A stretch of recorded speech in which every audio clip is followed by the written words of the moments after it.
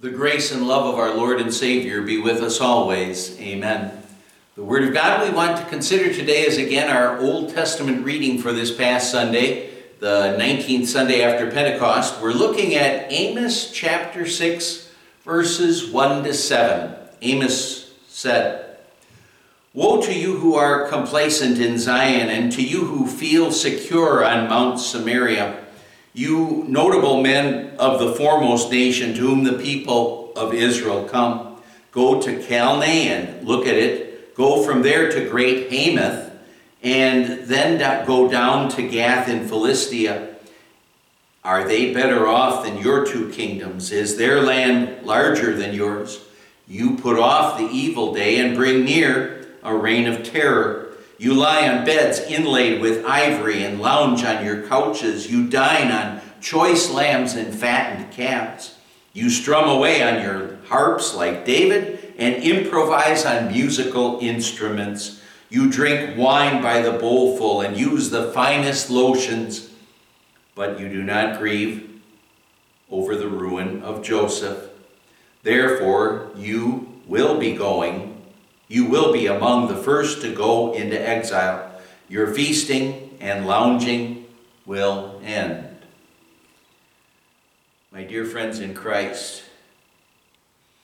in my early years here in Eaton Rapids, there was a time when I went to the hospital to visit one of the members of Calvary, and after I was done visiting that member, what happened is that there happened to be a nurse at the hospital who knew that I was a pastor, who came up to me and said that she thought that there was this one woman, a patient, who would benefit from a visit from me. And so what I quite naturally thought is that I'd enter into a room and there would be a lady who was struggling with some bad illness or some physical problem that had her down, and that she would appreciate hearing about Jesus the Savior. Unfortunately, I was wrong.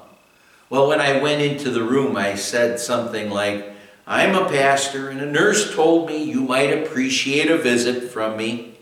Would you like me to share with you a devotion from God's Word?" She promptly responded, "No." And I was quite surprised and asked her the reason why she felt that way. Well, what happened is she told me that she believed that religion was for weak people, for people who were weak, and she hoped she'd never be in a position where she would need religion. She felt that she was strong and could handle things on her own. I thought that her response was really quite strange at the time and illogical and, well, actually even foolish when you get right down to it. There she was stuck in a hospital bed. She was in a position where she was weak and she did need help. I kind of wanted to say to her, "You fool, your being in the hospital, it proves the fact that you're weak and that you need help."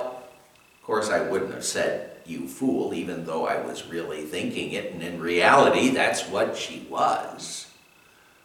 I wouldn't have said that, but maybe that is what she needed to hear. You know, I never saw that lady again. And what I did end up learning is that she did die, and maybe it was days or weeks, but it was sometime soon after the time that I saw her there in the hospital. And the sad thing is that when you think about her, she was like the vast majority of the people to whom Amos was speaking in the words of our reading today. Basically, the ones to whom Amos wrote, they were saying that they were going to trust in their strength and in their riches to deal with life. They were going to trust in their strength to deal with the problems of this life. They were going to trust in their riches, their money, their possessions to enjoy life. to give themselves true happiness. But you know what happened is that the northern kingdom of Israel, soon it ended up falling to the Assyrians, and later on the southern kingdom also fell, but to the Babylonian Empire. Don't be like that lady, and especially don't be like the leaders in Israel and Judah. Those nations fell. That lady died.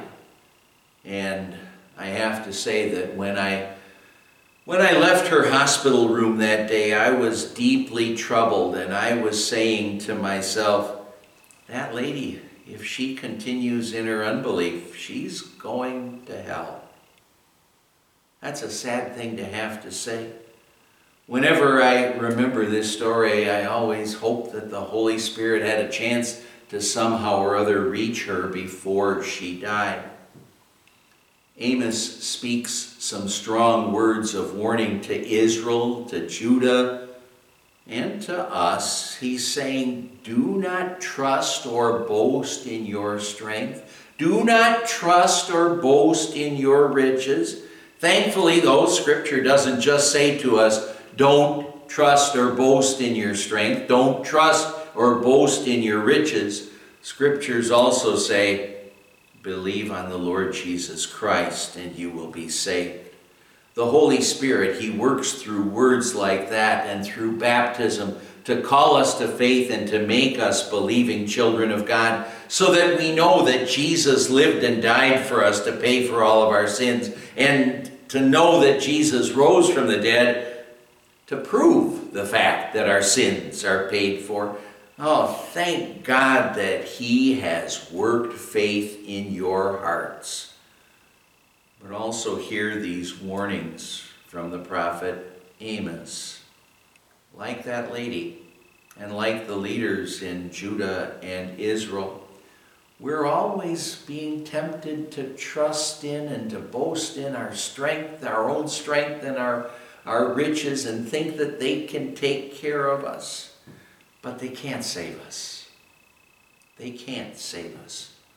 But Jesus does save us. Trust and boast in the Lord, in what He has done for you, so you can be sure of heaven. Amen.